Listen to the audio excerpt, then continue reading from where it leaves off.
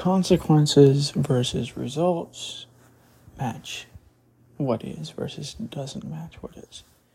What's going on here, Reddit? This is the specificist, and these are basically 4 metrics or measurements that you can use to measure the reality in more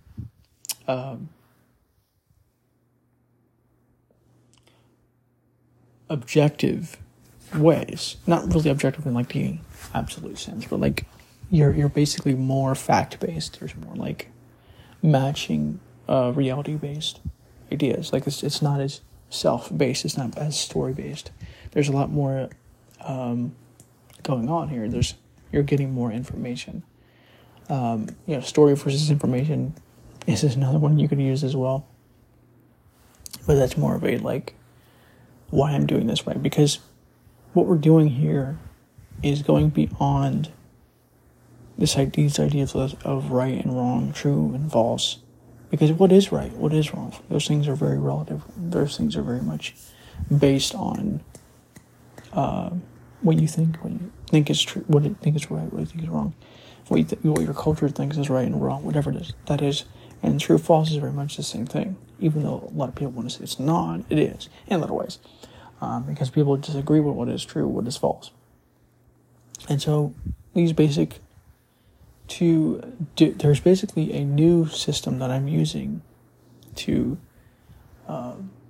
do the same thing that right and wrong and true and false did, but doing it in more ways that match reality, match what is. Gets more advantageous results, right? And these words are results versus consequence, and match reality versus doesn't match reality. So, let's say that you have a kid, right? You have a child. It's a very difficult thing to raise a child, right? I mean, there's a lot of stress and struggle that kind of goes into it. There's days probably where the kid just does not want to do it, what you want it to do, even if it's maybe good for it to do those things. And one of those things might be brushing its teeth, right? Brush your teeth, or maybe something like cleaning your room or something. Because cleaning a room can build discipline and things like this. So,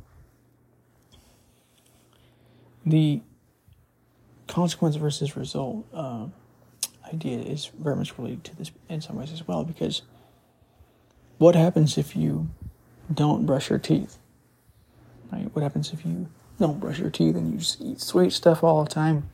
What happens? You get cavities, you'll get a dirty mouth, you might get something like a gingivitis or something like this, right? That's the consequence.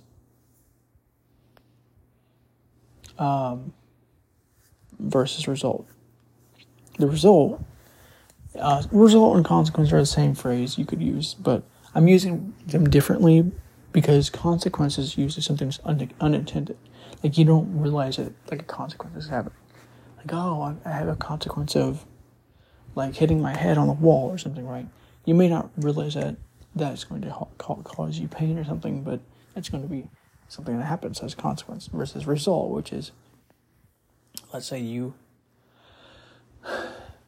have a meeting at 9:00 one day for a doctor's office or something, and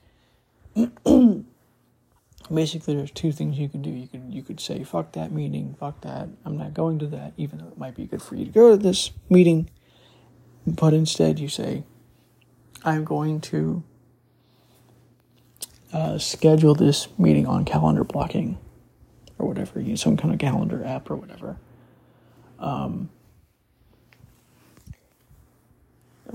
And so you get the result of going to the meeting, you get the result of knowing that you did the advantageous thing for yourself, things like this. But if you didn't go to that meeting, if you didn't do this, you might have the consequence, if you forget completely, of maybe getting charged for going to the meeting even though you didn't, or worse, maybe it's an important meeting for your job or something. Maybe you get fired for that. That's a consequence. right? Very simple idea, very simple concept. The other idea is match versus doesn't match reality. What is, right? This one's a bit more tricky because it's easy to become kind of deluded by your story based on this, but there's some ways semi around this. So this mostly applies to ideas and like insights and awakenings and things like this, so systems, belief systems, or any kind of system that you're using to understand the world or whatever it is, right? The question you can ask yourself is, does this match reality?